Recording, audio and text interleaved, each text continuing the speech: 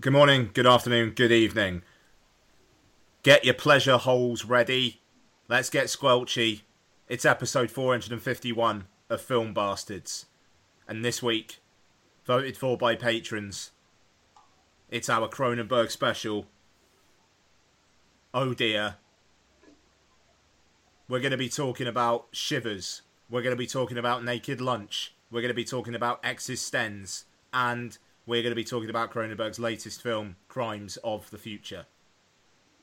I'm going to talk like Kristen Stewart for the whole film. Please don't.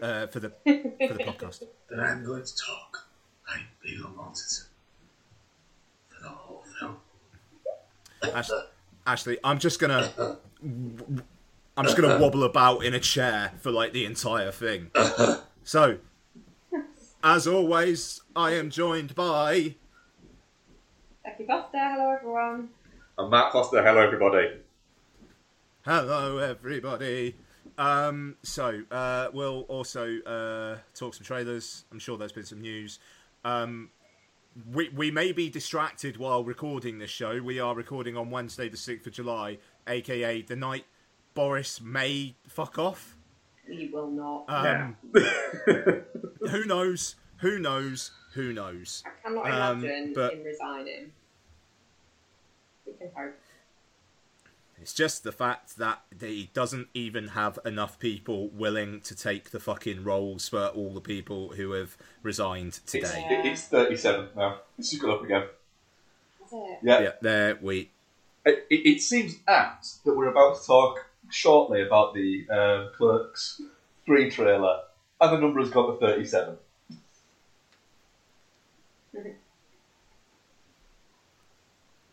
Dearie me. Yeah, that's true. Fucking hell. Anyway, yeah, so we just recorded Film Bastards Get Effed, where you absolute bastards made us watch Disaster Movie. And we talk about it for about 20 minutes. I did a Let's Get Physical over the weekend. The days have gone against me somewhat, and I haven't been able to do a Bastards box office report. I had to go into the office yesterday to do a 10-minute presentation for a potential client, and with some rail replacement buses that are happening on my line this week, it took me a 2.5-hour long commute there and back. Yesterday was fucked. It is what it is. Yeah, I was supposed to be going to see Guns N' Roses this week with Noel, and promptly on Monday morning had my hotel cancelled, which was because of overbooking, which was not nice. Is that why? Jesus Christ. Then later on in the day, after I'd managed to get to Manchester, having had to be delayed over an hour because the train that I was on literally had to stop for 45 minutes, so I missed my connection there. Just to pause, Mark. Given how much you hate train stations, are you sure you didn't get on the wrong train? I am very sure, yes, because I asked many people, including this terrified girl that was sat next to me, are you going to Manchester? And she's like, yes, this is the Manchester train. She's like, yes, are you sure? She's like, yes, do you not know what train you're supposed to be on? Like, I'm just making sure. And then, I don't like train stations. Then we were having a drink, and we were downstairs in a bar in Manchester. Myself, Noel, and Adam Lowe's. Oh, nice. Noel had gone upstairs to grab drinks. I got a text message off the other guy that we were going to watch Guns N' Roses with saying, guys, look at this. And our train had been cancelled. Our train to Glasgow had been cancelled. So then we were like, shit, we're going to have to find an alternative way to... We're going to get a train. We're going to have to find an alternative train to get to Glasgow. That's a bit of a pain in the arse. And then what would you have it? Noel came, sat down and went, you're not going to believe it. And I was like, what? He said, the gig's been cancelled. What? So, yeah. So, Monday morning. So when I was talking on Twitter with Adam about Keir Starmer. Was he with you? What's that? I don't know. Fine. Possibly, yeah. That's weird, isn't it? It was about 8:30ish. That's really strange. So that was strange. So I went from Monday morning, being able to be getting a train, staying in a hotel, watching Guns N' Roses, then going back, have all of it cancelled separately. Yeah. Bit of a disaster, wasn't It was, but I got to get shit faced with them instead. Yeah, Oh, so was dear. that. Yeah. So, that was news, not Yeah. film news, but that was. yeah. What happened to me? Yeah. But yeah, patreon.com/film bastards for early access to the show and bonus content. So yeah, film news. A Will Ferrell, Reese Witherspoon comedy has been sold to Amazon. That could be fun. Apparently, the major studios sat it out because it kind of seems like the studios just don't want to put comedy on the big screen anymore, Which is depressing. Which could be a misstep because you've got. I keep remembering that coming out in December is that Ryan Reynolds and Will Ferrell musical comedy, the Christmas one. Oh yeah, the Spirited. Is Yeah. that what it's called? Or... And I have a feeling that could end up being a lot of fun and like a decent little number. Is that the one where they did the song video on the set off? Yeah. That could be bone. That could be bone. I love that. That could be bone. Yeah. Mm-hmm. Yeah, Did I just end you two with my incredible It was beautiful. singing? I was shooketh. So it's basically, what's it? Christmas Carol. Yeah. Nice. Yeah, I'll definitely do that. Anything Christmas Carol related, I will watch. Yep, that's coming this Christmas, isn't it? Looking forward to that. Yeah. But yeah, it was just disappointing to see specifically that the studios were just like, no, thank you. The only big screen theatrical release comedy I can even think of that's coming is Bros, which looks great. I'm really, really looking forward to that, and I hope it makes a shitload of money to make studios feel more confident. But the fact that it's about gay dudes makes me think it's not going to. Ooh, I don't know. It could have that. I hope I'm wrong. I hope I'm wrong. Jesus. It could have that thing where, you know, you can get what people would think is a tiny little support thing that appeals to like a mass community, and people go, "Oh, I don't know anyone who went to watch that." It's like, right, how involved? Like when people say, "Who's going to watch all these Tyler Perry movies?" It's like a third of America, you dumbasses.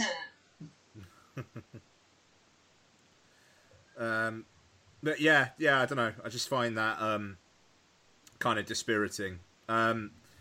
I am going to see a Netflix film in the cinema next week.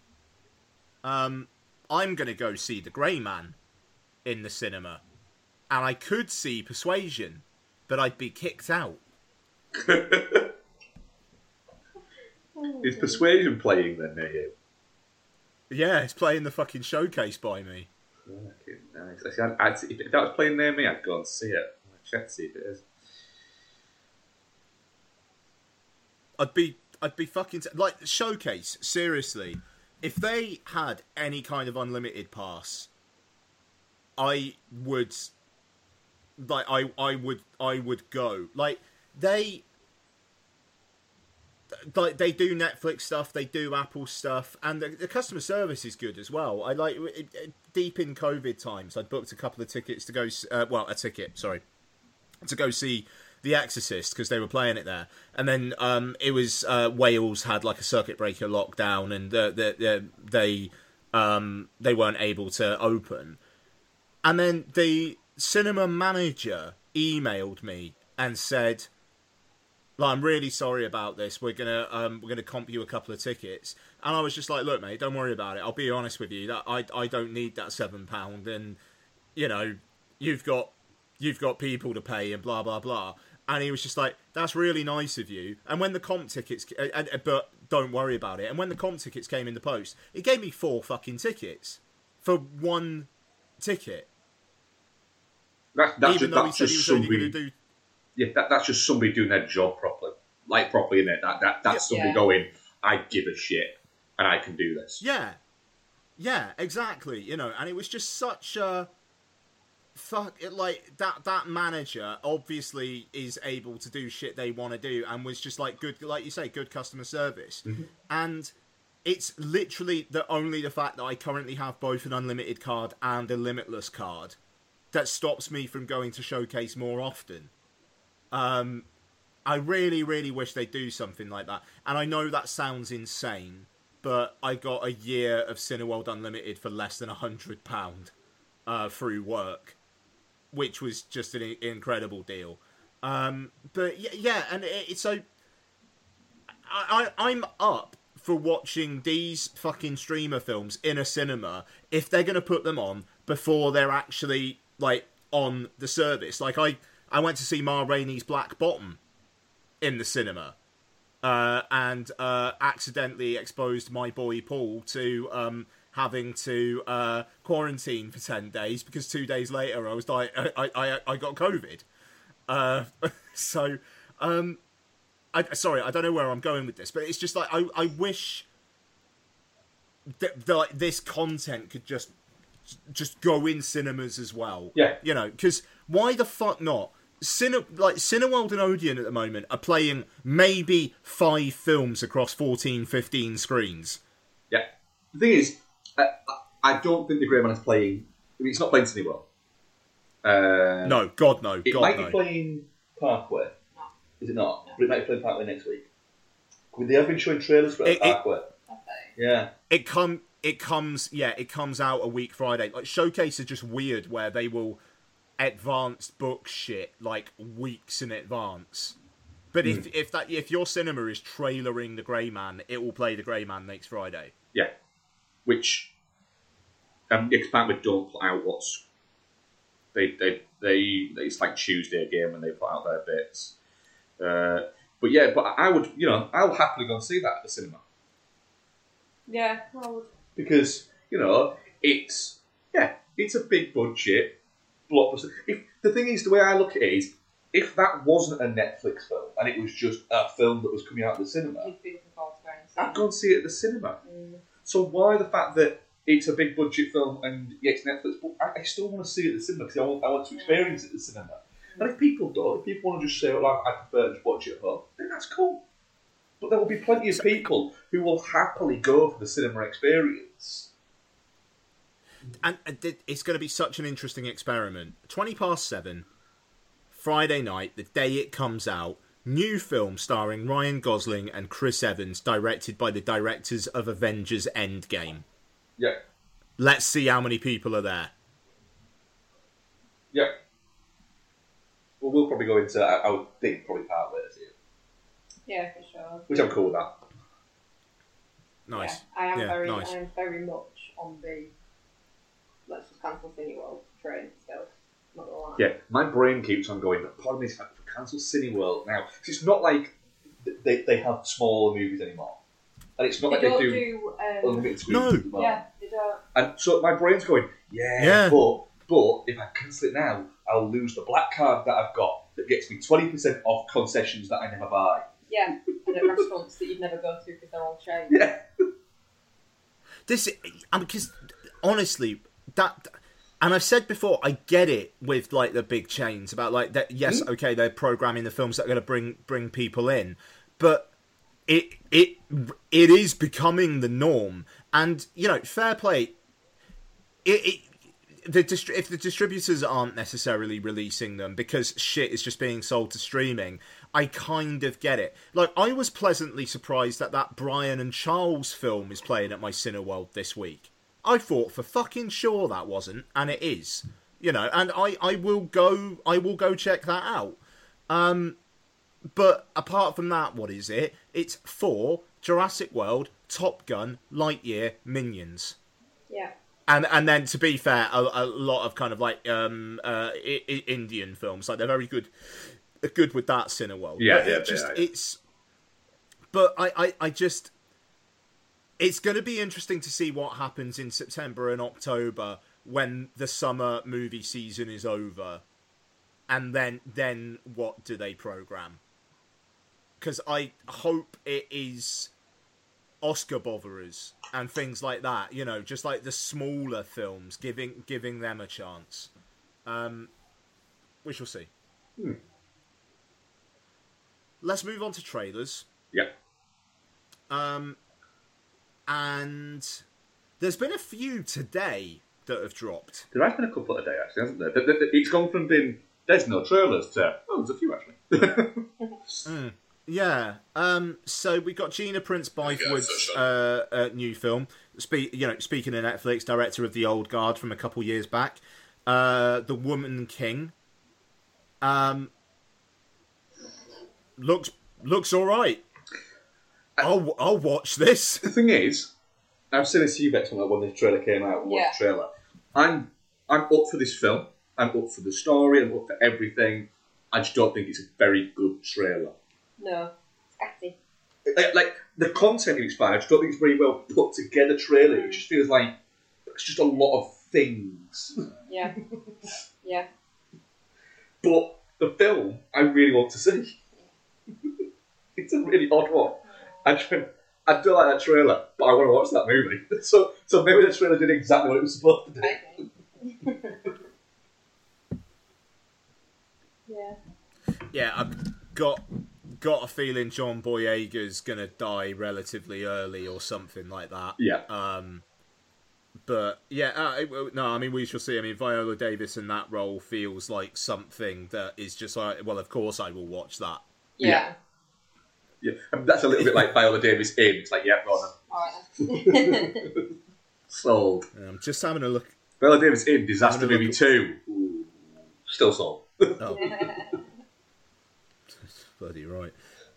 Just having a look at when that comes out. So it comes out, I think, the 16th of September in the US. It is not listed over here for then. Huh. Okay. I wonder when the fuck that's going to come out over here then. Here we go. Comes out on the 7th of October. So yeah, so like the week after then was that. No, so like a couple weeks after then, yeah. Yeah.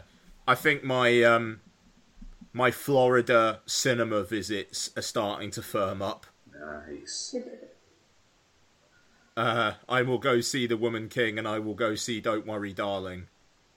The cinema at the Universal City Walk, while the others are doing shit for a few hours, I'll just go watch a movie. That's what's going to happen. Even though I do have a car this time. So, sorry, just a slight tangent. A bit indulgent, but I drove my father-in-law fucking mad the last time we went to Florida in 2009 because I wasn't driving then, and I was really, really trying to find a Blu-ray copy of Trick or Treat.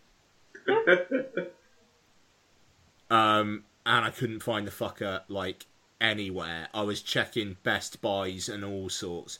Couldn't find shit. This time around, I'm driving. We've got our own hire car. You bet your fucking arse I am going to take myself off to, like, some Best Buys and Targets and have a look at what fucking 4Ks they've got. Nice. Oh, I can't fucking wait. I can't wait. I'm going to order shit off Amazon.com while I'm over there, like 4K discs and whatnot, because I won't have to pay the shipping, like the international shipping charges. Oh, it's going to be a nerdy delight. You're going to get off Prime and just order them to your hotel, aren't you? Well, we're staying in like what is essentially an Airbnb, so but it's like a villa kind of thing, and literally I cannot wait for the look on my fucking father-in-law's face when 4K disc-shaped packages start arriving for me. Nice. I can't wait. Like, my mother-in-law just, like, reacts to a lot of shit with me with genuine bemusement.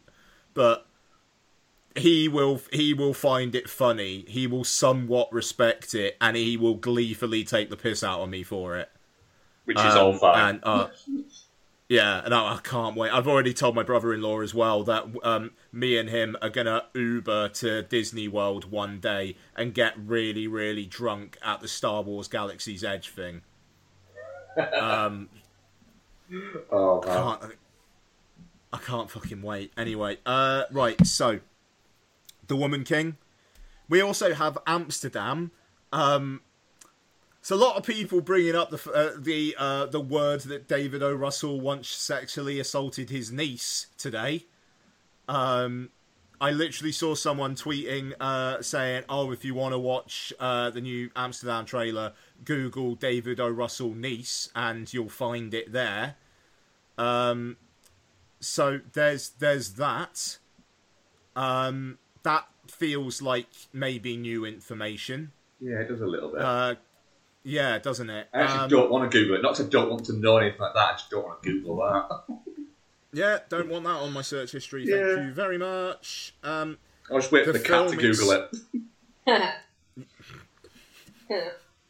He does do that. It does do that. But Amsterdam, the trailer itself, this looks alright. I don't really have... The trailer keeps on saying, like, a lot of this was real. And it's like, what? I'm not entirely sure what the story is. So, yeah, sure, it could be. Yeah. It's a very big cast, isn't it? It is a hell of a... I mean, Taylor Swift's in there, for fuck's sake. What the fuck's she doing in this? It's a bit mad. Yeah. Maybe she wants something else on her filmography other than fucking cats. yeah, possibly, yeah. I mean, she's got Valentine's Day. She's got one of the films of 2020, Miss Americana. That's just about her, isn't it? It's just like a documentary. Yeah. Doesn't Yeah. count.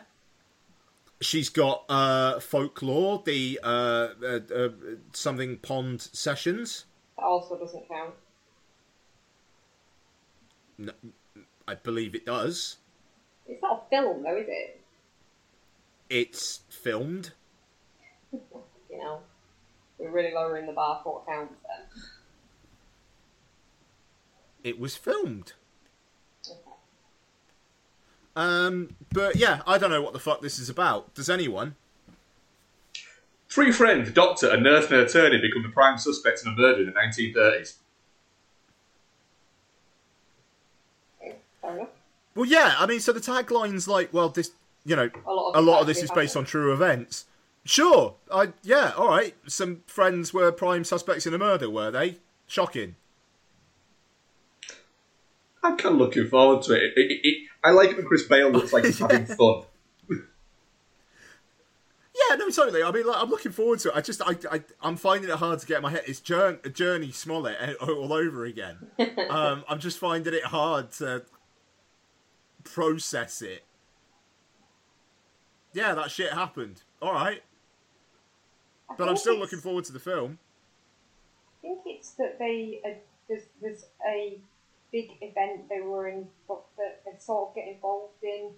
Yeah, because it says, set in the 30s, it follows three friends who witness a murder, become suspects themselves, and uncover one of the most outrageous plots in American history. So it's like, it's obviously adjacent to some kind of historical event, isn't it? Yes. I mean, the trailer's done what it's supposed to do. It's got us all interested. Yeah. Yeah, absolutely. We shall see. Any others before the big one to talk about? No, we actually sat down, didn't we, Vex, to actually look at sort of trailers before these three arrived earlier today. Yeah. And we're like, oh, there's nothing. mean, there was a Hocus Pocus 2 teaser trailer. Yeah, I mean, it was barely anything, was it? No, it was barely anything. And all it did make me go was, it doesn't have any of the tone of Hocus Pocus. No, it looks like, that awful fucking craft one they did. It looked way too serious. David McNulty face. Yeah. Sorry. It just looks like that. Yeah. Like, it's not much charm to it. No, but then again, I am from the school of thought that Hocus Pocus is nowhere near as good as people will tell you that it is. Yeah. You are. Yeah. It's fine, don't get me wrong. It's just... It's not the hidden classic that it's now being thought of as. It kind of is. Oh, no. It is. It's a classic family film. Loads of people love it. You don't.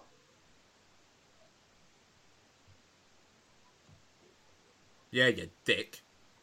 Something I'm right. You're wrong. That's fine. So yes. Clerks 3. I'm looking forward to this because I like the first 2 films. And I'm up for just Kevin Smith just being meta and again knowing his audience. Yeah. After a few years where he was swerving about all over the place, Kevin Smith is now very successfully staying in his lane. Yeah, that's it. It's... I think he's looking at it... Because the Jay and Silent Bob reboot was very much fan service, but it was sweet enough. Yeah, yeah.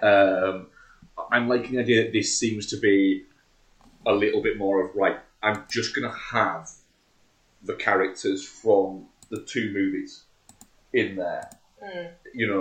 I've not got it, and it might turn that it does have them in it, but my daughter and Johnny Depp's kid aren't feature characters in this.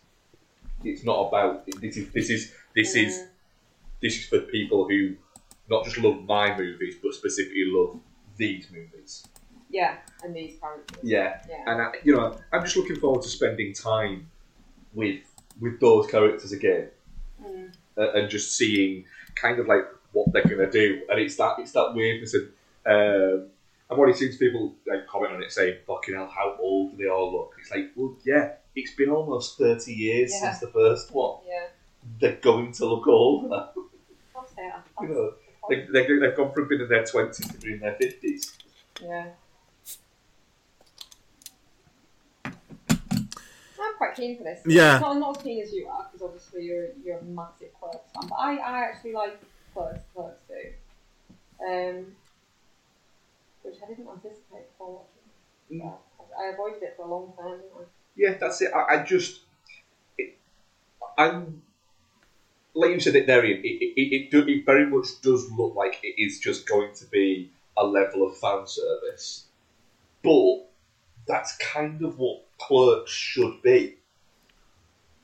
So, for instance, the next $200 million Marvel movie shouldn't be fan service, cameos, but the $8 million Clerks 3 kind of should be. Because they aren't trying to get anybody who hasn't seen Clerks or Clerks 2 to come and watch it. No. It's a film because those films are successful, and because every 3 to 5 years they can do a new release of Clerks in some format, and it sells really well. So they know somebody has done enough of the math and got at Lionsgate and gone, yeah, this. You want to make it? Yeah. Can you make it with this budget? Yes, I can. Then there you go. Yeah. If it doesn't, we think it can make a profit on this. If it doesn't, it's not that much of a big deal to us. Yeah. And we know that Kevin Smith already has a built-in audience and a built-in platform to publicise it Yeah. quite nicely for us. So it's the whole... an accountant has done a risk versus reward on this and has gone, Yeah. we think it's worth it. And I think it's interesting that there's a trailer, but there's no release date. I do ever so slightly wonder whether this is going to be like an in cinemas and VOD at the same time kind of job. And I think that would be smart. Yeah, it wouldn't be. It will make it will. Because it's coming. Because there's Road showing it again, isn't he?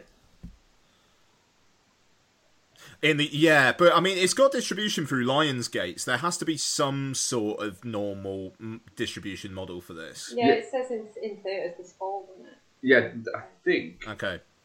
What I was reading was that it's that the road show will happen for it. Like the road show will start. I think it's still 2 weeks before the actual full release. Yeah. And then that's what happens. You'll get all these special, or a week, I think it is. And the road show will last 2 weeks. Yeah. So that it won't end up being that you have 2 weeks of people talking about what is it. Because that's what happened a little bit with Jay and Silent Bob. Was that you had a lot of people going, oh, I did all this, and it's like, shoot, I just fucked up on that a little bit. Yeah. So I mean, it's yeah. I mean, we'll see. I'm looking forward to it. I fully think it could be shit. If I'm honest, but then again, I said that about Jay and Silent Bob reboot, and I thought that was all right. Yeah, I don't think it's going to be. It kind of doesn't indicate that it doesn't look shit. I don't think it's going to be shit. I think it's going to be for an incredibly specific audience. Yeah, I'm applying the Ghostbusters Afterlife metric to it for me, where like I criticised that film for being the DiCaprio pointing meme the movie. There, it feels like there's like a dozen of those moments just in this trailer. I want to see what else it's got. I will also put forward for the reason why I think it's okay to apply that, but Ghostbusters Afterlife cost $75 million and was being marketed to everybody. Yeah. Yeah, no, totally. But I mean, like my own personal reaction to it. You know, like look, we'll see. The fact that the guy who plays Randall, Jeff Anderson, the fact that he returned, because getting him is always the sticking point. Yeah, does give me some hope. Yeah, because he said no, and then when Kevin Smith apparently completely rewrote it after his heart attack, that's when he went, "Now that I will make." Yeah, I mean, that's the kind of thing. It's like, you know, okay then, let's see. I got a lot of respect for that guy. Like, it's not like he's been popping up as Randall in Disaster movie, you know, for years or anything like that. He's basically done Randall, and that's almost it. He was in. Was he in Zack and Miri Make a Porno? He was, yeah. Oh, was he? All right. Well, no, but not as Randall. He's not. Yeah, no, sure, but he's not like trading on that shit. You know, The fact that he's like, no, I'm actually only going to do this if I think it's all right. I'm not that bothered about being in these. Like, that's something. That's it. He's very much. He's not interested in it being a paycheck. Yeah. Exactly. So you know, hey, we'll see. Okay. All right. So let's get squelchy. Yeah. Shivers from 1975. Obviously directed by Cronenberg. Stars Paul Hampton, Joe Silver, and Lynn Lowry. The residents of a suburban high-rise apartment building are being infected by a strain of parasites that turn them into mindless, sex-crazed fiends out to infect others by the slightest sexual contact. Yeah. So, this is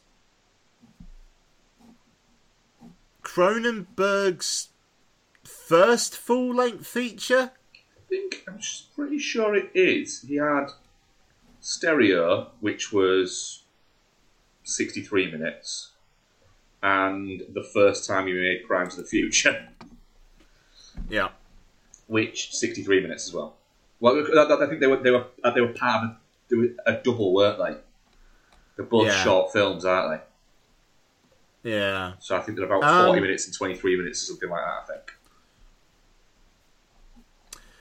So, I used to get Shivers and Rabid conflated in my head, because I was surprised when the ending of Shivers was the ending of Shivers and not the ending of Rabid.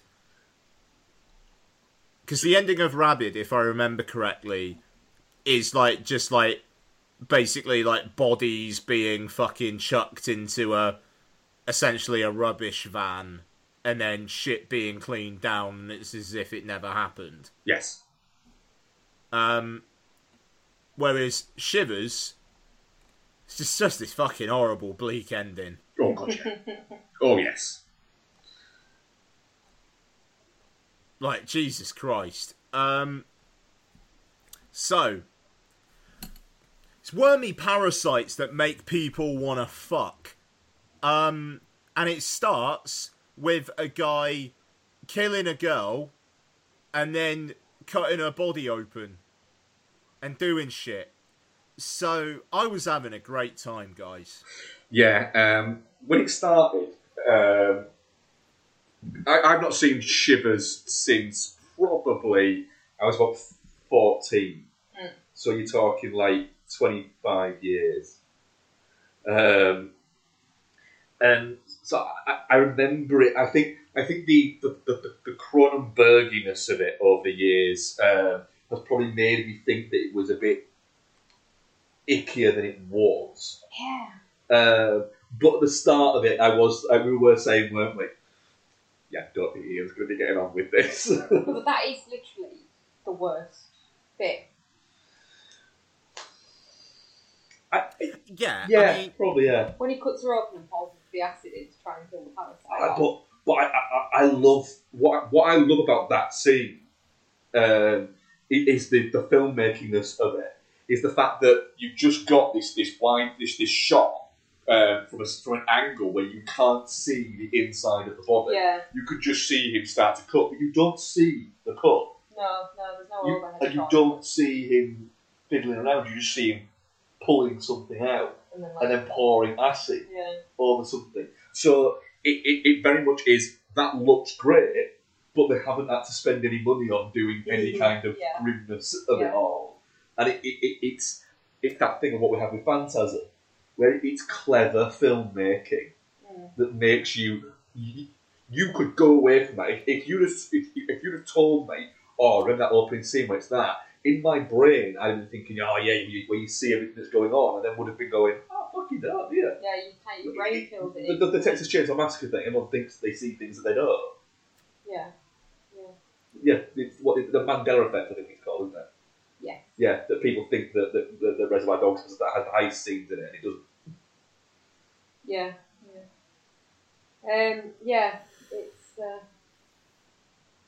It was. I found it oddly tame.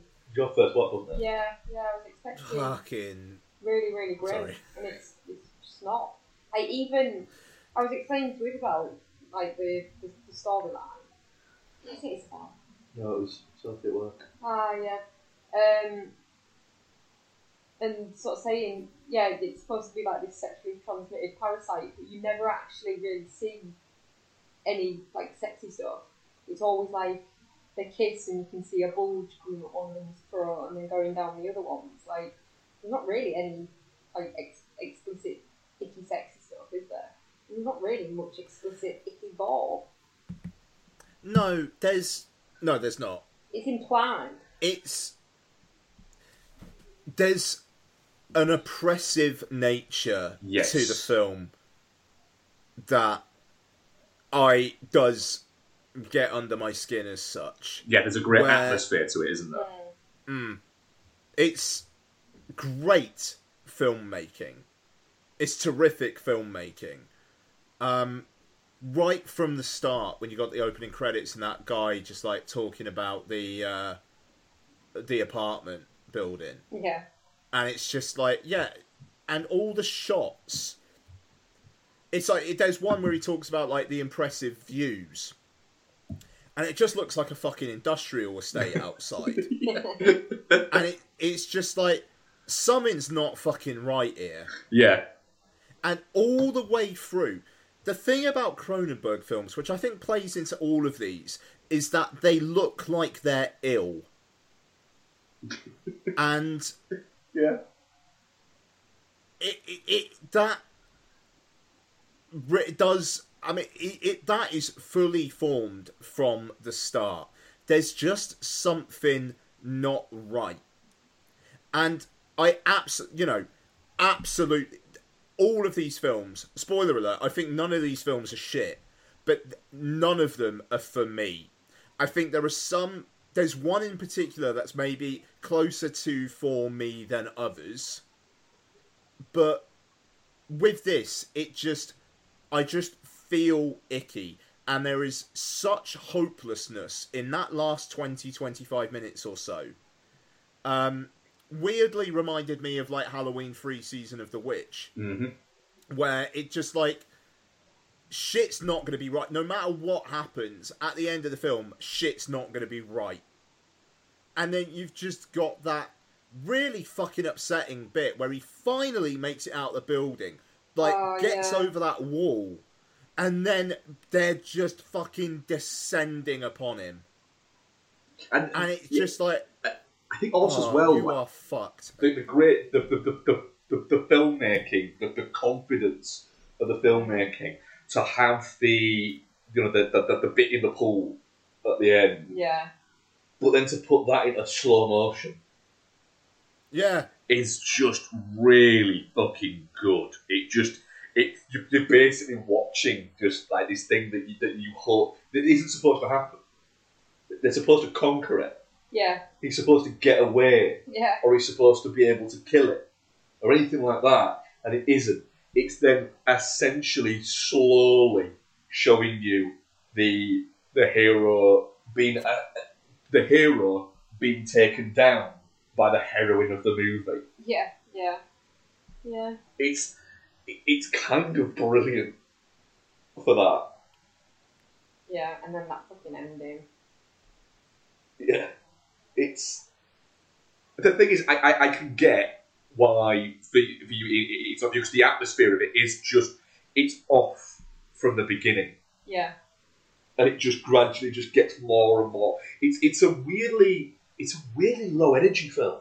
It is, yeah. But in a it's so unsettling though, isn't it? Yeah, but like not like it's not like lethargic or boring. It's just it's not.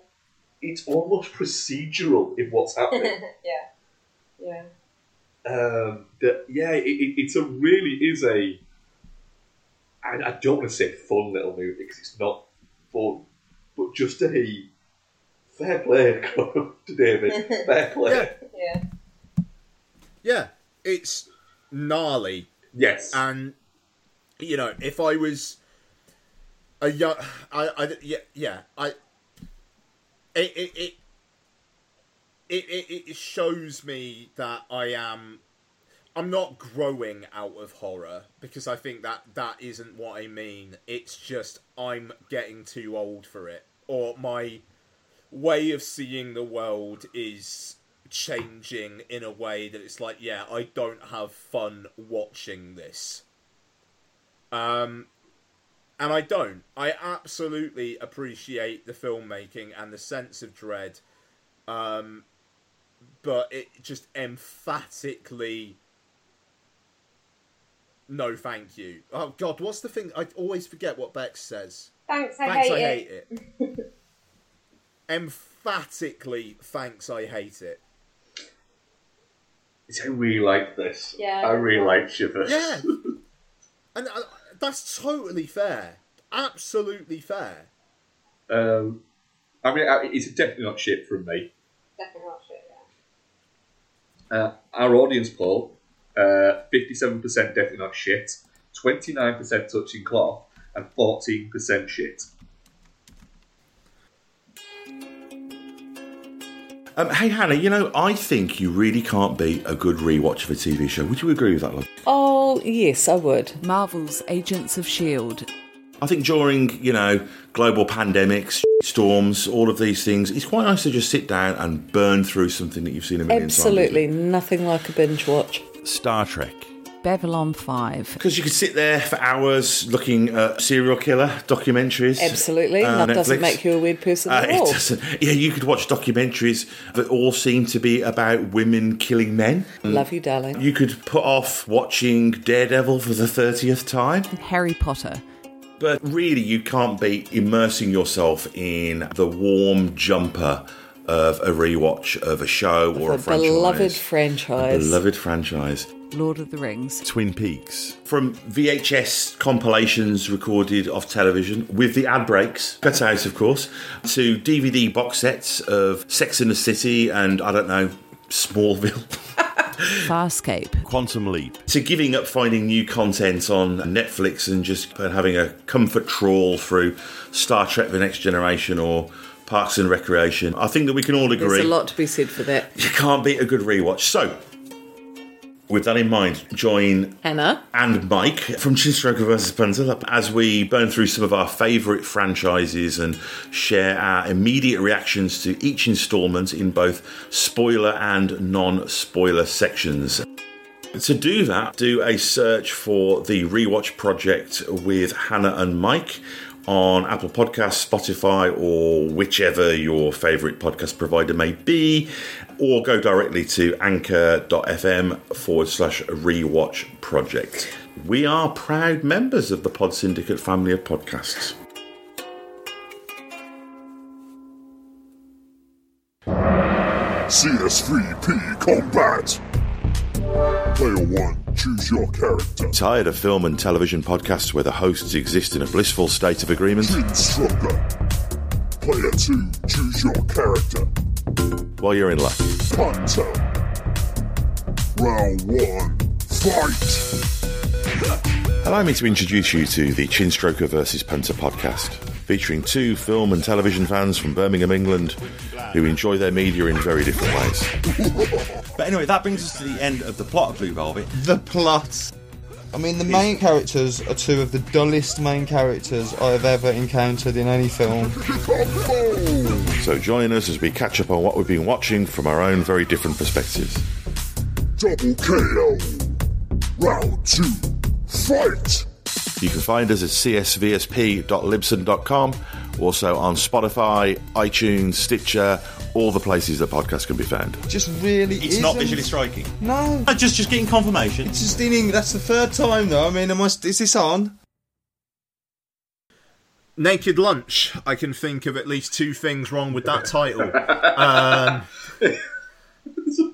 Can we just appreciate how good a line that is in The Simpsons? Yeah, fucking incredible. Starring Peter Weller, Judy Davis, Ian Holm, and plenty of others. After developing an addiction to the substance he uses to kill bugs, an exterminator accidentally kills his wife and becomes involved in a secret government plot being orchestrated by giant bugs in a port town in North Africa. Mark, what was this film about? This film was a combination of about William S. Burroughs almost showing off about the fact that he shot his wife, and just kind of like some Hunter S. Thompson, prototype machinations about writing as a drug addict. It has no real meaning. Well, it's the book is apparently about how drugs and the death of his wife were what led him to become a writer. Yeah, but he was already writing stuff before that. Not really to the same level. Not to the same level, no. But he was. It's not about anything, and that's kind of the ridiculousness of it all. It's part of the enigma is what's it about? Nothing. It's just a collection of things. And it's kind of... The thing is, the weird thing about Naked Lunch is it's more notorious than it is celebrated. And it's more notorious for what it isn't rather than for what it is. What do you mean? Yeah, what? Well, it's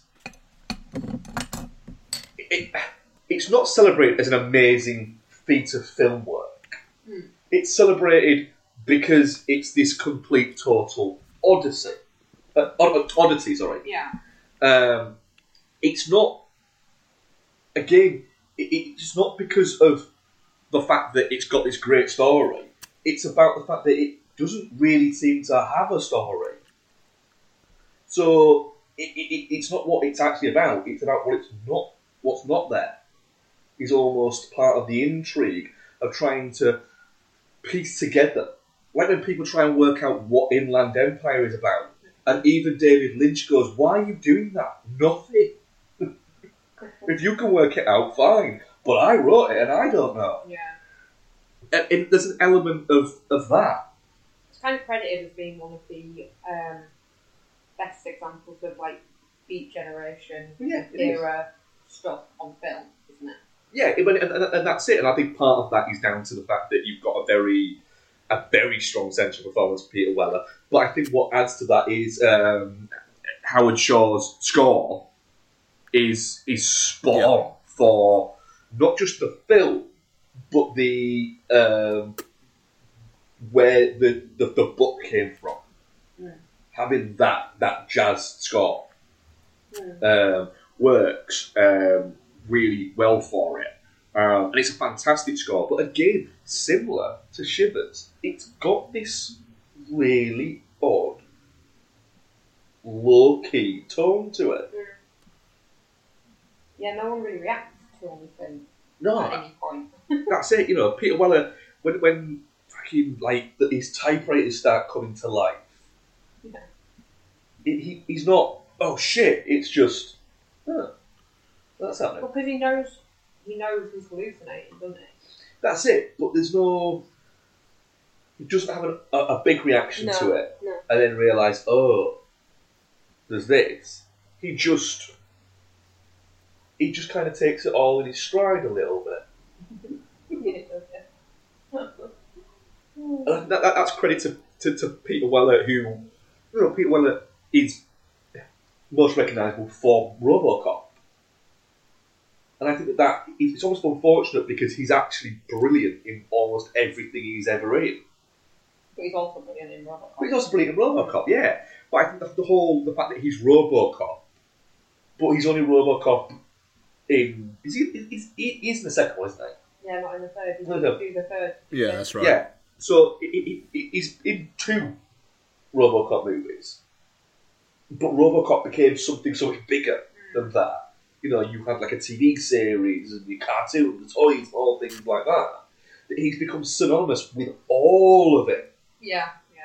In a similar way to like Stallone with Rambo and the John Rambo character there, because of that. But Stallone was in all of it, with the exception of the voice of in the cartoon. But he was involved in that to a degree.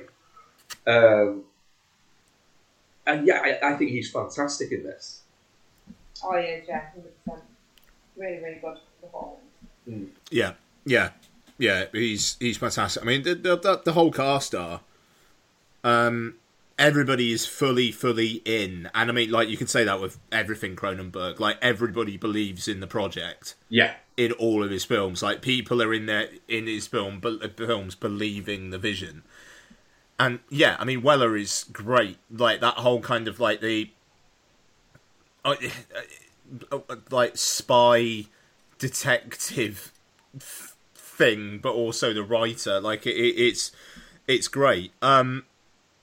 It looks amazing as well. Like, Peter Shuzitsky, I think, was the cinematographer on this, and it's a remarkable looking film. It's really light. Like, I mean, it's often, because what they've done is it's almost like a noir without ever being a noir. And noirs are always in the shadows. They're always, even at daytime, they're in bars or they're in a dimly lit detective's office or something like that. And whereas this, it's all daytime. It's all well lit buildings. Yeah, in Tangier in Toronto. Yeah. Yeah, yeah. And it's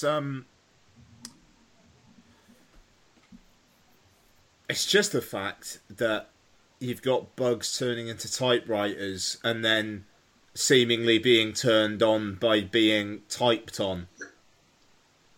Don't forget having bug powder smeared on their lips with that as well. Really enjoyed that, didn't it?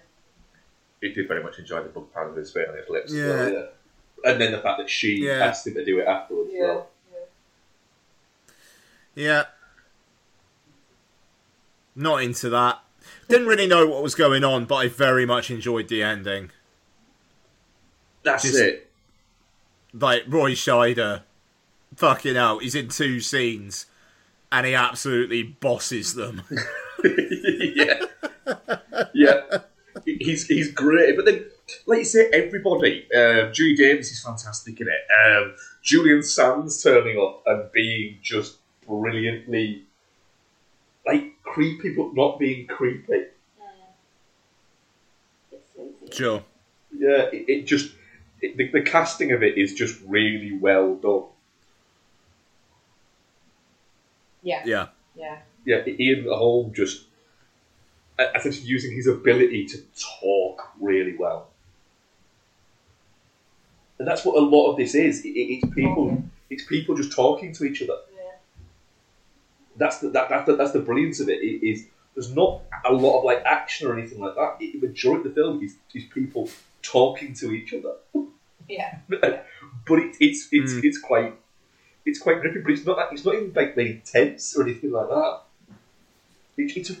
It's such an odd film that I can see why people don't like it, or people go, it's about nothing. I'm like, you're kind of right. Yeah. But again, I still really, I still found it really engaging to be with. Yeah, I really like it, and I don't really know why. I'm the same. I really like it, and I don't know why, other than the fact that it's got a pleasant pace to it. And I think, and I honestly could spend any amount of time watching Peter Weller or anything. Yeah, I mean, I'm at a definitely not shit with a Susan of Thanks I Hate It. I can see that. I think out of the 4 we've watched, I would say it's the least icky in terms of a visual sense. I do think it's very strange the fact that you have a section in the film that is based on a real moment in his life that is essentially the accidental killing of a real person that nobody actually seems to ever bring up. He only said 13 days in prison for that. Yeah, those weren't like those were while he was under investigation for it, not as a sentence for it. It was deemed accidental death. Yeah. And it's not. It's literally. It's a direct retelling of what happened. Yeah. Yeah.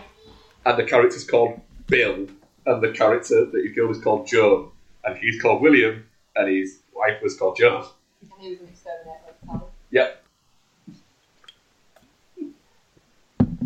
I didn't know any of that. That's interesting. Yeah, and he shot his wife in the head playing a game of William Tell. And yeah, that's that. Yeah. Yeah. It was an accident, though. He didn't mean to shoot her. No. So. No, maybe not.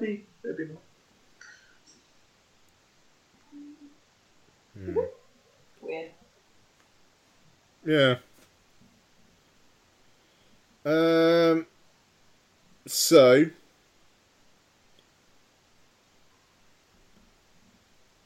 you guys are definitely not shit. Yeah. Yeah. pretty much it. Definitely not shit. I'll get our audience poll up on that one.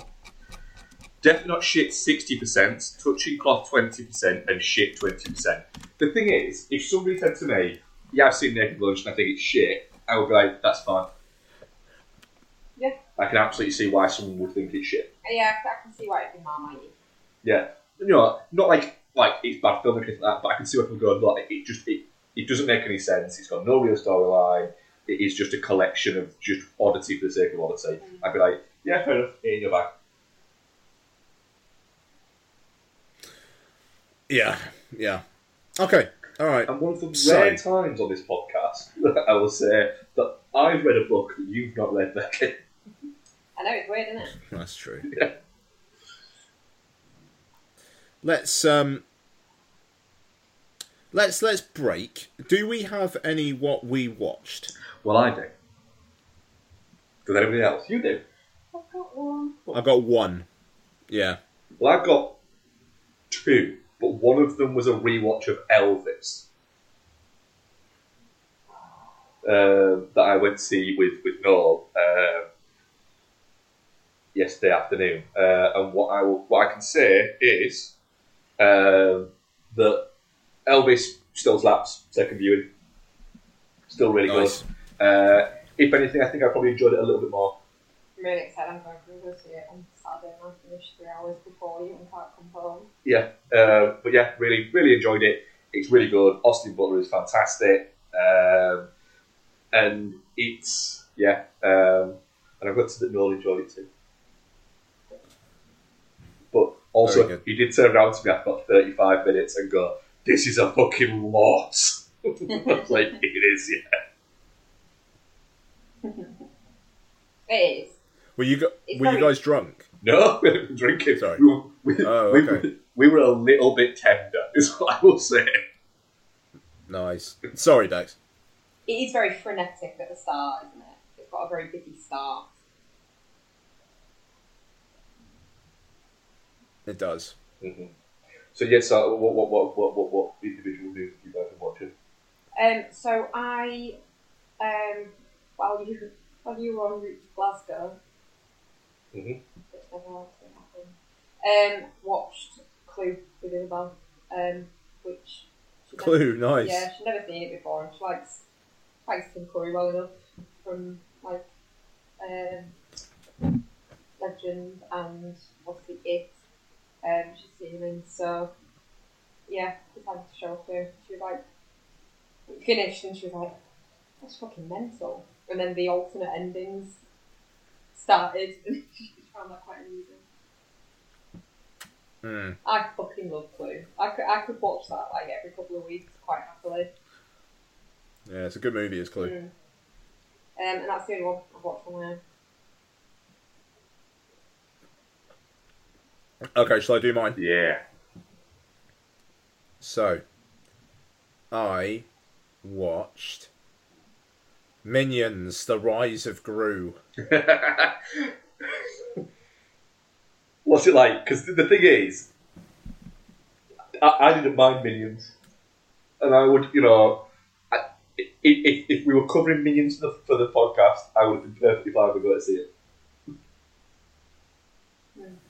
So, I was a bit disappointed by this.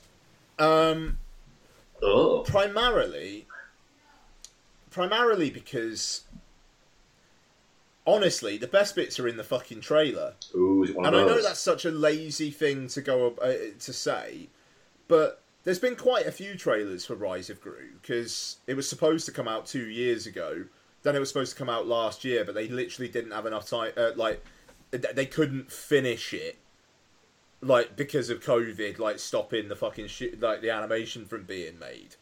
So it's come out this year, but there's been loads of trailers, and I was just thinking, right, so here's some slapsticky stuff in these trailers. I don't know if you guys have seen it. Mm-hmm. the trailer where they're flying a plane. Yes. That is basically, that entire sequence is basically all in that trailer. Oh. And watching that trailer and just like the one coming out at the end when like he's been in the toilet, it's like, no, haha. Like, I love it. Big fan. But the big... And the fucking trailer with, like, the Minion talking about how he swapped the thing for the Rock with the googly eyes and, like, talking about how he did that. It's great stuff. The film itself is, unsurprisingly, very much about the rise of Gru. There's a lot of Gru. You mean the character that nobody has any interest in from... The fact is, the fact that the Minions started from the Despicable Me film, and now we're on to... We've had 3 Despicable Me films? Yeah. And we've had... This is the second Minions film, but there was more Minions in the second and third Despicable Me movies than there was Gru. Yeah. Correct. And now, the story of it is you've got the Vicious Six, who are this team of supervillains headed up by Alan Arkin. Not Alan Arkin playing Alan Arkin, but the character voiced by Alan Arkin. I'd say that'd be something. Would have been good. Yeah, I mean, that would have been great. He's portrayed by these other ones. Gru auditions to be the new member of the Vicious Six, is rejected, steals the MacGuffin from them, and then Alan Arkin wants the MacGuffin from him. And the Minions are in it, obviously, and they're around, but it's about Gru realising that he needs to work with a team. Fuck that. I don't want Gru working with a team. I want Minions. I paid for Minions. Give me some fucking Minions. And when it finished, I said to Lots, like, what do you think of that? And she was just like, yeah, it was okay. And usually she's pretty up. Like, as much as she doesn't like films, after going to see a film that she actually has said, yes, I want to go and see it, she's usually like, yeah, I really like that. That was funny, blah, blah, blah. With this, she was just like, yeah, it was okay. And I honestly think it's because there's so much Gru and not enough Minions. Which, you are the first person to say that, is that a lot of things I've said about it, people saying, why aren't there enough, why isn't there more Minions in the fucking Minions movie? This is it. I mean, they're funny. Like, for me, I think they're funny. Their mix of, like, languages is just great, and it sounds funny coming out of them. What can I say? And there's surreal shit to them that I enjoy. But then at the end, you've got like people turning into a Chinese dragon and dragons and fucking Minions working with Gru to try and save the day, and it's just like I don't care. I don't care. I want Minions. So yeah, I was disappointed by Minions: The Rise of Gru. But the gentle Minions trend, I think I genuinely enjoy that. I think that's fucking funny that it has just become a thing to go watch Minions dressed in a suit. Thing is, though, if they were just going to see Minions dressed in a suit, it would be fine. If they weren't dicking about and like throwing hot dogs at the screen and interrupting the screenings and stuff. Didn't know about that. Yeah, that's the thing is that View have come out and said is we were fine with the people turning up in suits. The problem was that it's a kids movie. You had families in there, and they were literally. It was an absolute. They were not sitting and watching the film. They were like shouting Minions things, like repeating everything that was on the screen that the Minions were saying, and they were throwing things around. So it was just we were getting like kids coming out crying. All right. Okay. Fine. All right. But what they should have done was just had Gentle Minions screenings. No, You can't have fucking chicken hot dogs. No, and have that, and what I've said, if they want to do that, like when they have sing-along screens for things, they could have worked out a way of doing the marketing for this, and having that. But the thing is, the idea of it, I agree with them. It's a fun idea. This ridiculousness of people going in suits. But the problem is, there'll always be a few idiots that will just take it too far and get a little bit too excited. One too many cans of Monster. Which Jean-Claude Van Damme? So there you go. He might have been one of the Vicious Six. Yeah. If he was, he has like 3 lines. He's Jean-Claude, a giant thing called Lobster Claw. Yeah, he maybe has 3 lines. There is, isn't it? Yeah, I mean, there's like a Kung Fu-y section where Michelle Yeoh is training the minions, and that section is fucking great. Because there's no Gru. So the Minions 2, The Rise of Gru is great, there's just too much Gru. Yep. 100%. Fair play. That's it for me. I have one. I watched Over Her Dead Body, the 2008 Paul Rudd comedy that also starred Eva Longoria Parker, That's it. Yeah. Lake Bell, Lindsay Sloan, and Jason Biggs. Sweet. Yeah. Basically, I watched this because it was 90 minutes. I had a free 90 minutes, and I like Paul Rudd.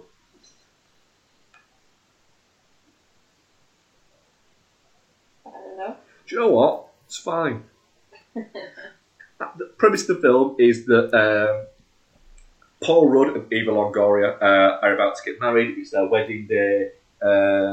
She's very much a control freak and ends up being crushed by an ice sculpture of an angel that has no wings, made by Stephen Root, and dies. You fast forward to a number of months later, a year later, I think it might be, and he's just not quite got over it.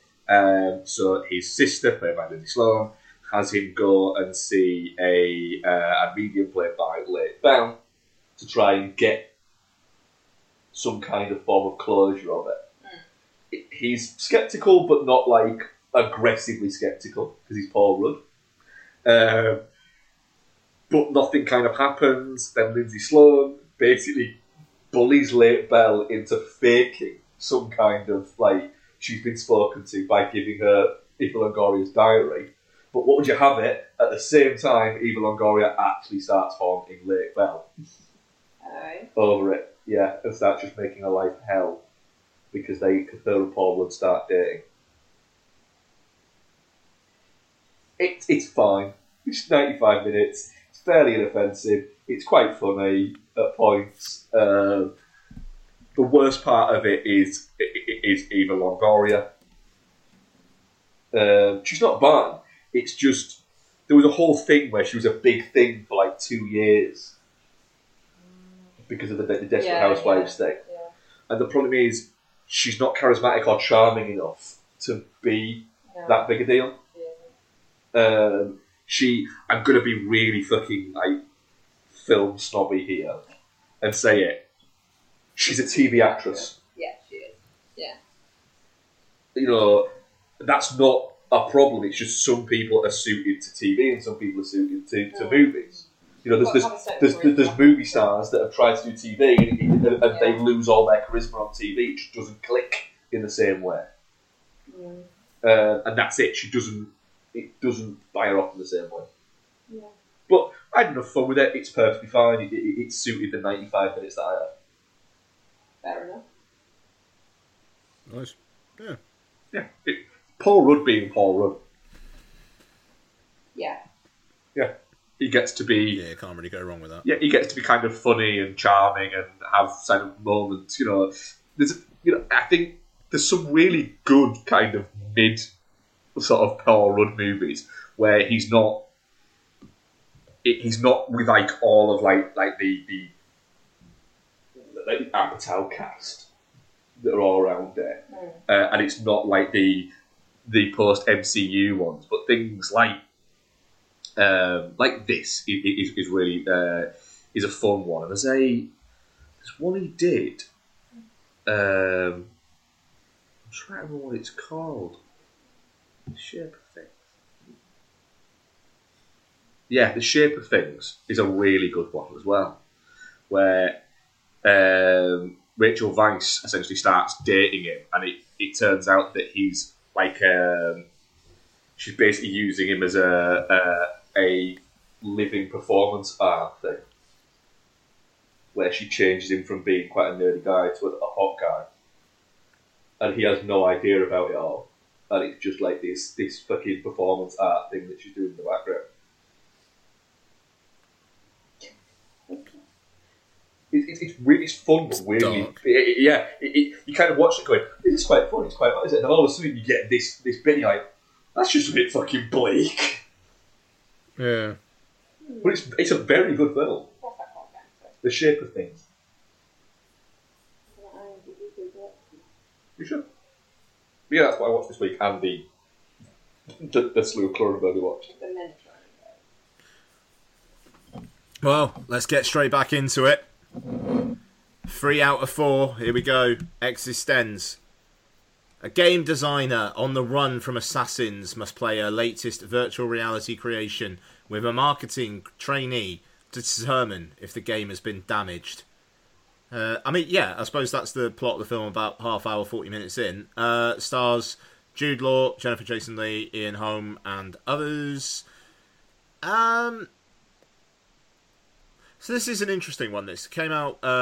It is a film from 1999. One of the quotes on the poster says, "Makes the Matrix look like child's play," and it does feel just incredibly late 90s. Oh yeah. First off, I gotta say, at the start, where it's like the focus group, why the fuck is this focus group taking place in what kind of looks like an Alcoholics Anonymous meeting? I found that very odd. What I will say, I quite enjoy Existenz. There's a fair bit of, not exactly thanks I hate it, but just gooey, squishy, like when they're fucking fondling the controllers. It's like, oh, come on now. But I quite enjoy the video game commentary of it all. Yeah. Yeah, it's good from that point of view. And it feels... I was thinking about it. So 1999, Grand Theft Auto 3 hadn't even come out yet. You know, we're in a... And we're in this world where they don't call them NPCs, but where they're talking about how NPCs get stuck in kind of loops. And, like, you know, the whole kind of, like, you've got to say the line with the person's name to kind of activate them. And that just, it felt like, at the very least, Cronenberg had done research. Maybe he's a secret gamer. I mean, if he's a secret game, I mean, like, he's a horny motherfucker, but it feels like I wish I had an N64 where I fucking fondle the controller. Like, there's that analog stick. Oh yeah, fucking get that analog stick up my arse. Let's go. Yeah, I wish my controller squealed when I rapidly tap F. Yeah, I wish I had to lick my finger before like fingering the control stick. I wish my games console could penetrate me. Yeah. The madness of this film is that the idea for it came from an interview with Salman Rushdie. What? The idea that Cronenberg had the idea for this film whilst he was conducting an interview with Salman Rushdie. What was it? Just like, Salman, Have you ever thought about whether you could put your dick in an N64? But it was Cronenberg had an idea of the fatwa against a virtual reality game designer. Okay. I mean, yeah. Look, The thing is, I quite enjoy Existence, but yeah, go on, Mark. Go the on. thing is that virtual reality. We were talking about 23 years ago, but virtual reality was kind of like it was a big deal in the late 90s. Yeah. It was seen as it was going to be like this big thing, Change the world. and you know, even sort of now, like 20 odd years later, you know, you've got VR headsets that you can get for PlayStation, but it's not like everybody who has a PlayStation has a VR. No. It's not quite become the thing that I think that they thought it was going to become in the late 90s. Mm. Yeah. Yeah. I'd love to try it. That's it. I'd love to try it. You have to try before you buy. To try it, but I'd have to buy a PlayStation VR to try it. Yeah. And the thing is, I can't see me regularly using it. No. Partially because I have glasses, and I would just be there going, "Wait, that blurs right there. That blurs right there." That's all, yeah. Yeah, I mean, it just there's not enough content. Like it's a snake eating its own tail. That like studios won't put enough money in to make like really proper full games for it, and because that's not happening, not enough people are using VR, which is making people skittish about putting loads of money into VR games. That's it. It's the thing of it's like you say. It's almost like the gaming has moved beyond that. And VR hasn't been able to keep up with how fast gaming's moved, so it's become too expensive to kind of do. Yeah. Like you say, it's the snake eating its own tail a little bit of it all. You really like Existence, don't you, Lex? I love Existence. I really, really love it. I forgot how many kind of sexual references there sort of are in this film, and watched it with Isabel, so that was a bit awkward. But then we made it not awkward by just laughing about it. She was like, "Ew, I'm just like wanking off that fucking game pod." And then it was broken, so it's fine.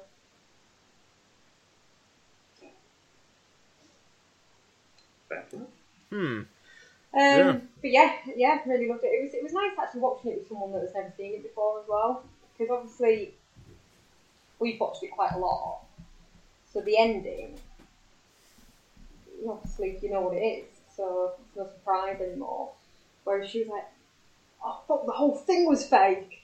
Wow!" So yeah, that was good. But yeah, But was it? You know, at the end, it's like, well, are we in the game or not? Yeah, but that would mean that bit was fake as well. Everything could be fake. They could just be sad. Oh, so it was. Yeah. Okay. All right. No. Sorry, I get you now. But she was like gagging at the bit where he makes the gun. Oh, the bit he makes the gun is horrible. Yeah. The thing is, the bit he makes the gun, right? I feel about that like Ian feels about all of the rest of this series. Oh, okay, that's interesting. I didn't have that much of a problem with it. It's all of what you like, the ickiness that you feel about it is condensed down to that for me, because and it's a genuine thing, isn't it? It's a medical, it's a like an actual mental thing. I can't stand hearing people eat. Yeah. It genuinely. Yeah, there's a lot of. Yeah, and there's a lot of that, and you're like sucking bits off it and going like that, and I'm like. It's not even like the ickiness of that. It's just I can hear him eating, and it makes me want to pull my eyes out. Yeah, I think it's the. I think for me as well, it's the fact that he really doesn't want to be doing that, and he's just being held hostage essentially by his game character. Mm. So he's having to do it. Mm. Yeah.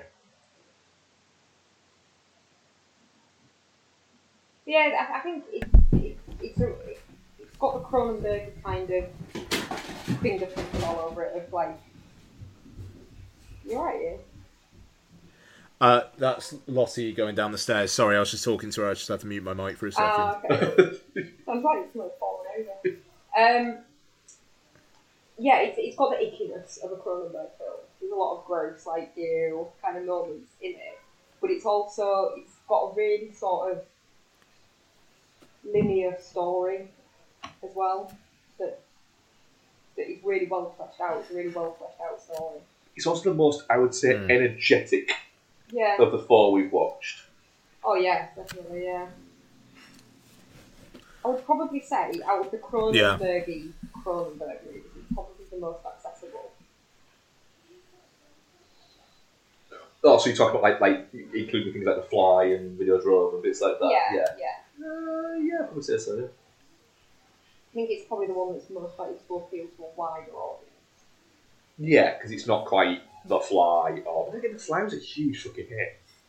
Yeah. Fly was like made a huge amount of money, and this just didn't. It died a fucking death. And it's not like it's even developed like a cult following or anything like that. It's just kind of it's there, and there's people who like it, but I would say not enough to make it a cult hit or anything like that. There's enough people who like it that it can constantly get that it gets like an iTunes release.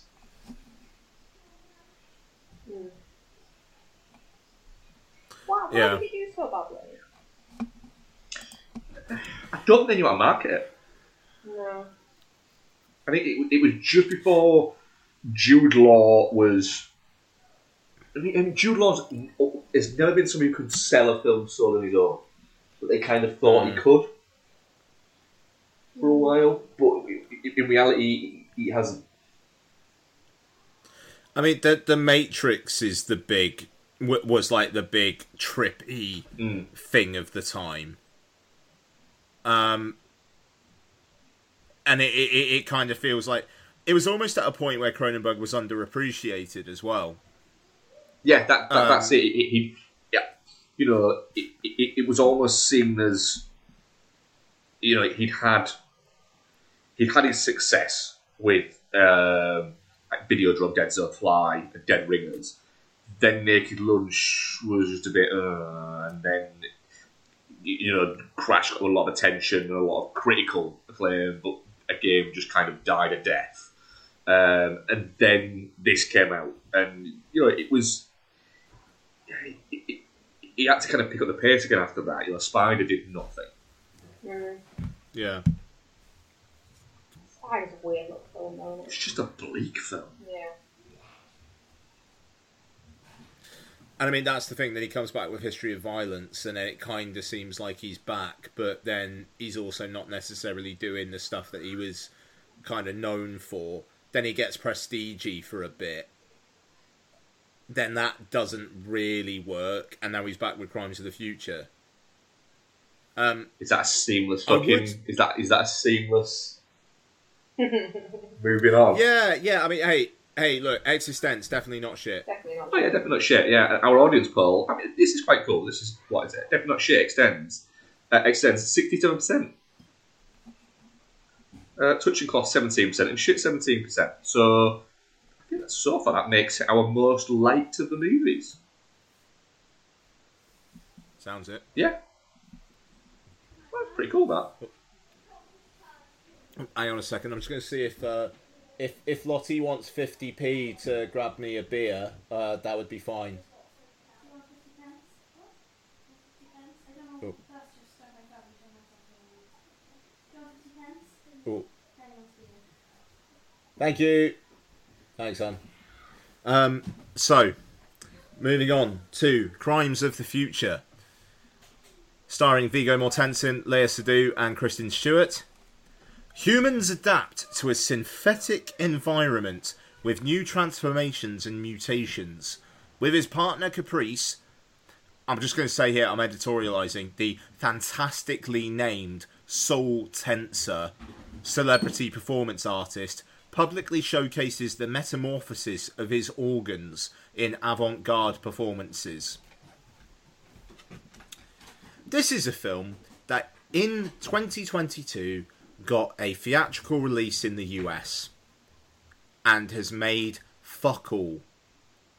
It's coming out in the UK, in UK cinemas in September, and will make fuck all. Mm-hmm.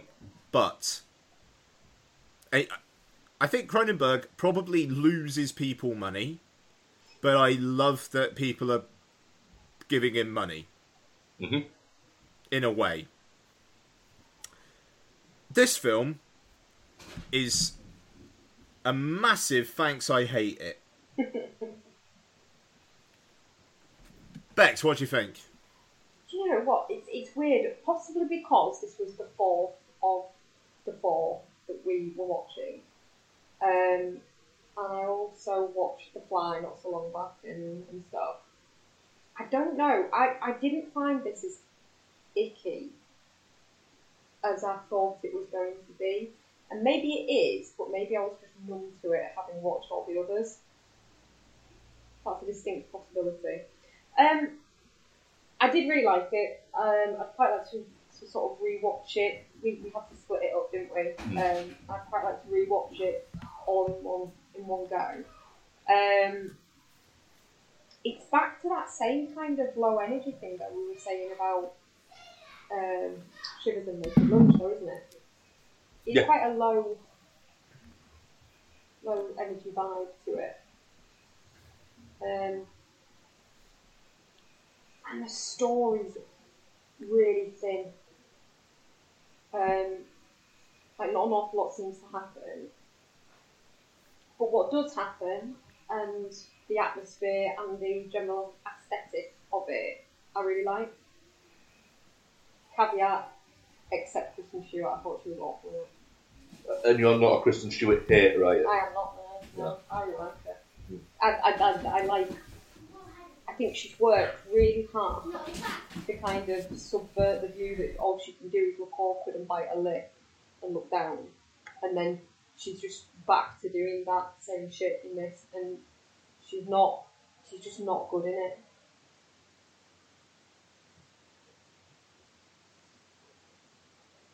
Mm.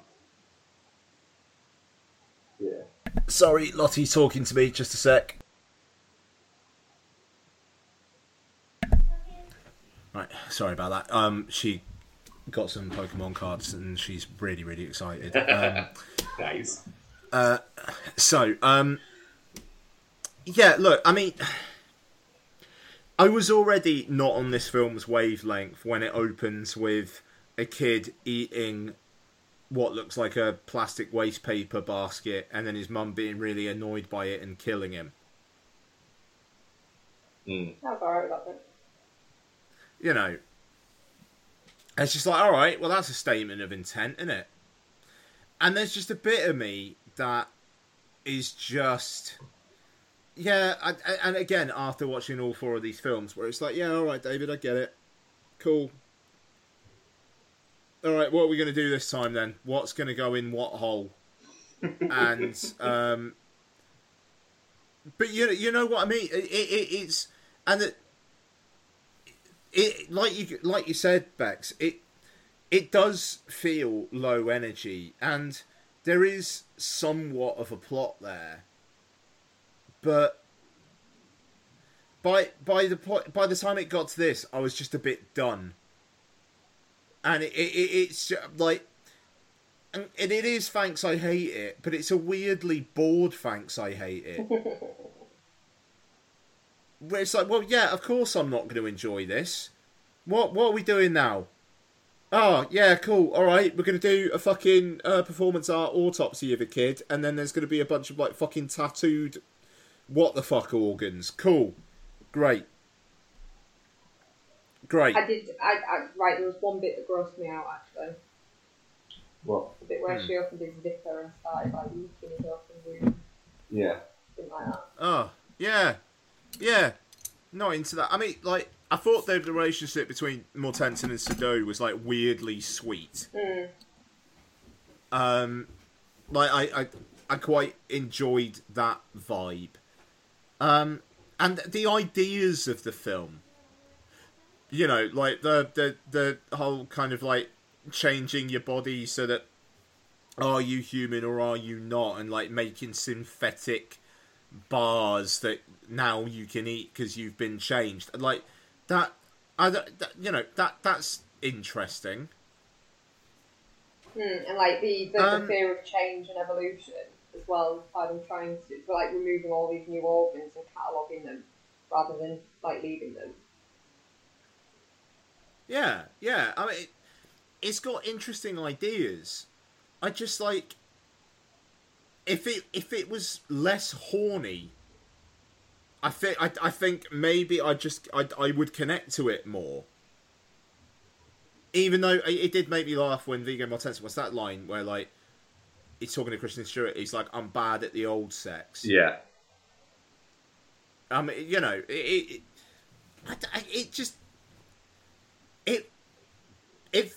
kind. There was a part of me that's like, it's Cronenberg knowing that he can do all this stuff, but ever so slightly playing the hits. It's a bit boring. Yeah. But it's almost like the film has tricked you into not wanting to admit that it's a bit boring. It's interesting. The ideas are interesting, but they're not executed in that interesting a way. It's not the film that the trailer suggests. No, not at all.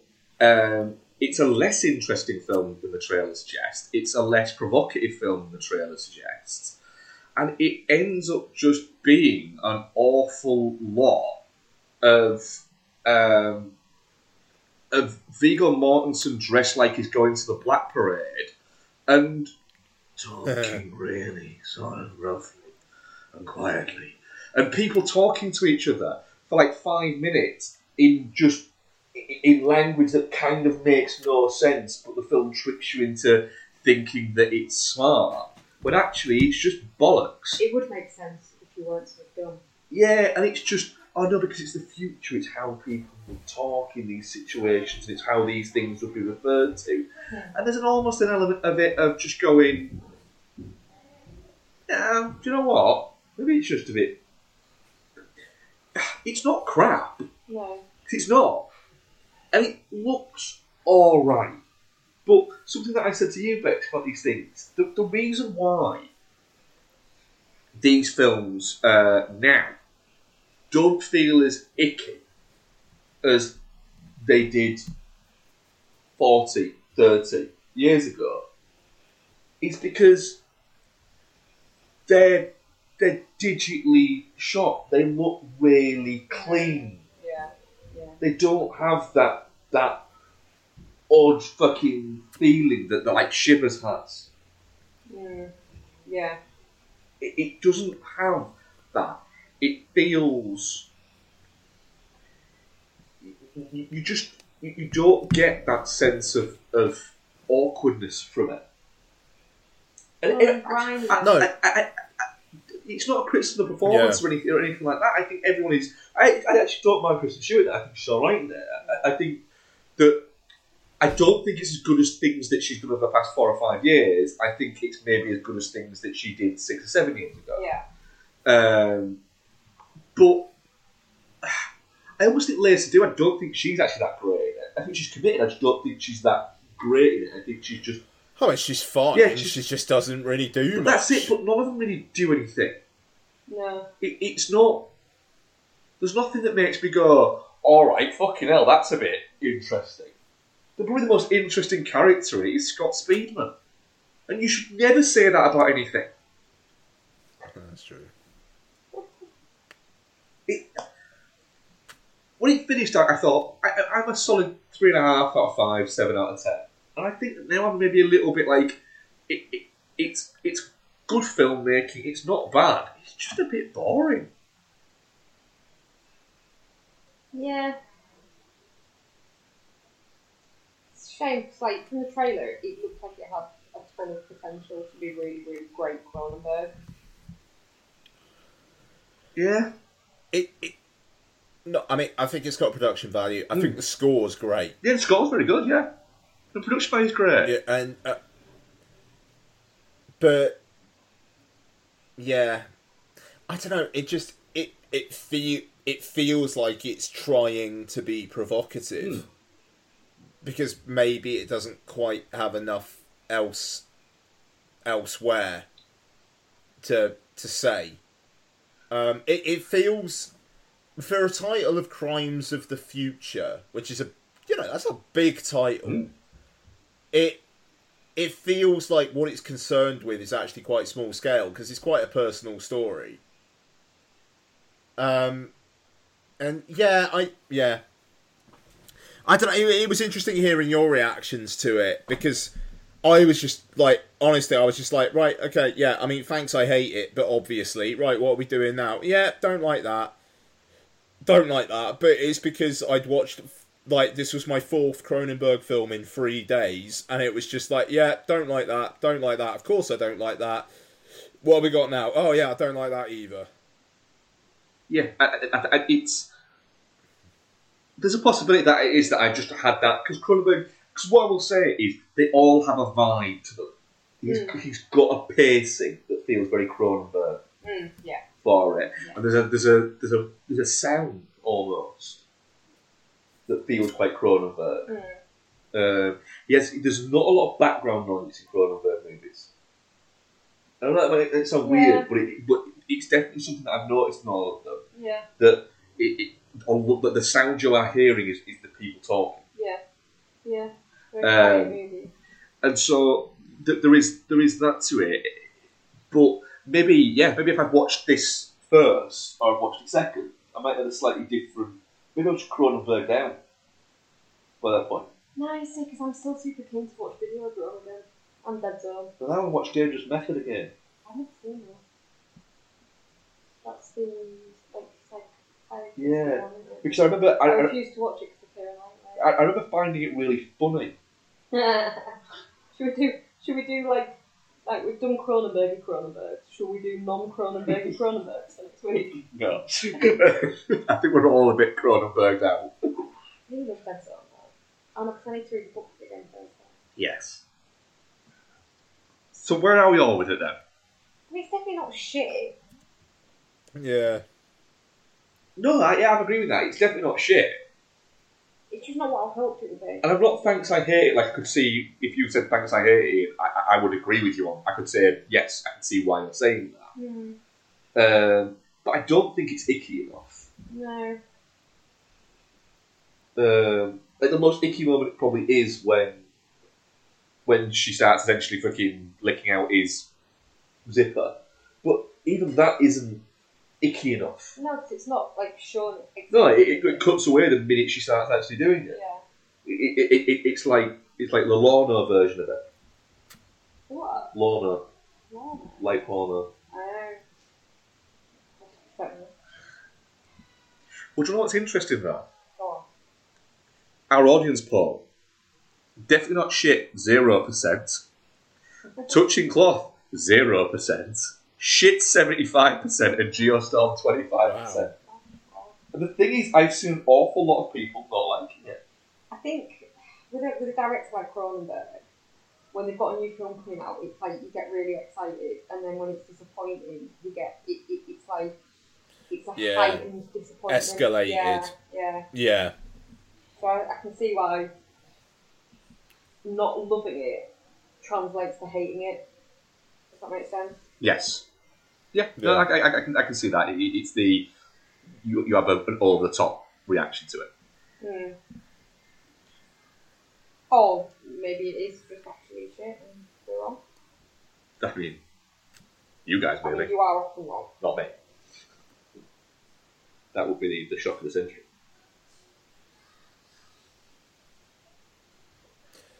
Okay. Cronenberg's done, thank fuck, but there's still some questions. Yeah. Well, I asked our audience and got a response from Rickid saying, what are your top 5 Cronenbergs? And Rickid says, number 5, Existence. Number 4, Scanners. Number 3, The Dead Zone. Number 2, Eastern Promises. And number 1, The Fly. What are your guys' top 5s? Okay. The Fly, History of Violence, The Dead Zone, Existence, Eastern Promises. Eastern Promises number 1. Oh, no, sorry, that was 1 to 5. Sorry, I did that the wrong way round. The Fly at number 1. Well, that's really Yeah, icky. The Fly... Yeah, it That is, should be a but... full-on thanks, I hate it. For you. Yeah, but I haven't watched it in like 10, 15 years, so if I watched it now, it probably would be. Okay. Yeah, and that's the reason why you're not watching it again, isn't it? No, I genuinely will live my life. The Dead Zone is probably the only Cronenberg film I'll probably ever go through my life watching a second time, like a further time. That's fine. Done. Yeah, that's yours. I'm done.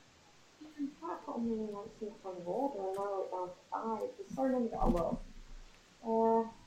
So mine would probably be Rabbit at number 5. Then Cosmopolis at number 4. Then Shivers at number 3. And History of Violence at number 2. And Naked Lunch at number 1. Right, okay. So probably... Mainly because even though I've seen it a couple of times and know I like it, my brain can't remember most of Videodrome. I think 'cause I've never watched it sober. Nice. So I'd probably say Scanners at number 1. Existence at number 2. Videodrome at number 3. The Dead Zone at number 4. And Rabbit at number 5. Fair play. And we have Rick Kidd asked us a question where he says, I'm currently fighting up a dose of COVID, but I think we can all say we hope you get better soon. Yeah. And we hope you're better, although we hope you're better by the time you're listening to this. And we hope if you're not, we brighten your day. Yes.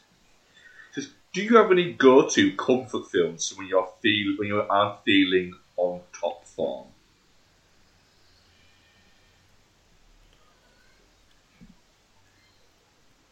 Yeah, So- to be fair. Never ending stories up there. Princess Bride.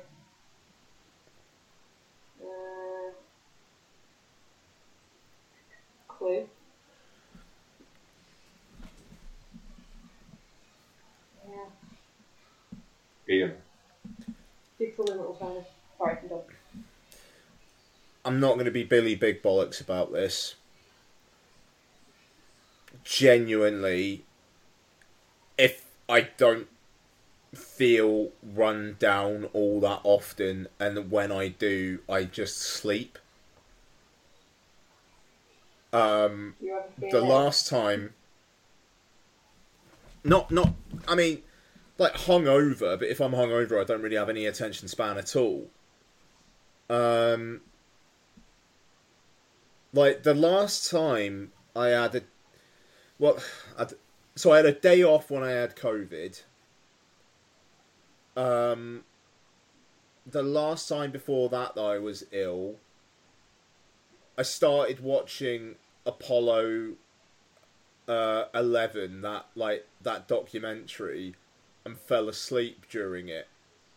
And then I was just asleep most of the day. So honestly, when I'm ill, I just sleep. I'm trying to think now.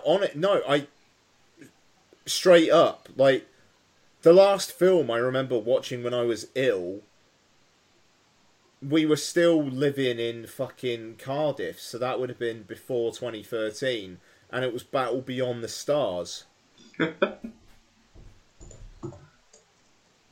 Oh, that's another one actually. The Hole. Not the Keira Knightley one. The kids' film. The Joe Dante? Yeah. Yeah. Not really one that. I'm the same. If I'm ill, I just tend to sleep. It's just comfort film. But like a comfort film, Mallrats. Yeah, Mallrats is like he's one of my big hug of the movies. If I'm ever feeling like a little bit like, I usually stick on Mallrats. Mm-hmm. Yeah. I just prefer to watch things that remind me of being a child. It would be the same. Yeah. Which I think is fair enough. Yeah. But that was it. That's all we have for questions. So, what are we covering next week here? That was a good question. So, next week, we're going to be punching our MCU tickets with Thor, Love and Thunder. And I'm hosting. So, Kiki is currently in the room, so I'm going to... yeah. Hello. You alright? Yeah. So, I'm going to say thank you very much for listening. Patreon.com/filmbastards. Support more. We hope you enjoyed this Cronenberg special as much as I didn't enjoy watching the films. Thank you very much, Becky. Thank you very much, Ian. Thank you very much, Mark. Thank you very much, Ian. Right. And listener, right, go lick your finger. Yeah. Go lick your finger and stick it in your ear. Yeah. And then take it out. Okay, you done that? Yeah? Alright. Now, open up your arsehole, right, and then stick your finger up it, right, have a bit of a squelch about so it's all like, and fuck off. Wow.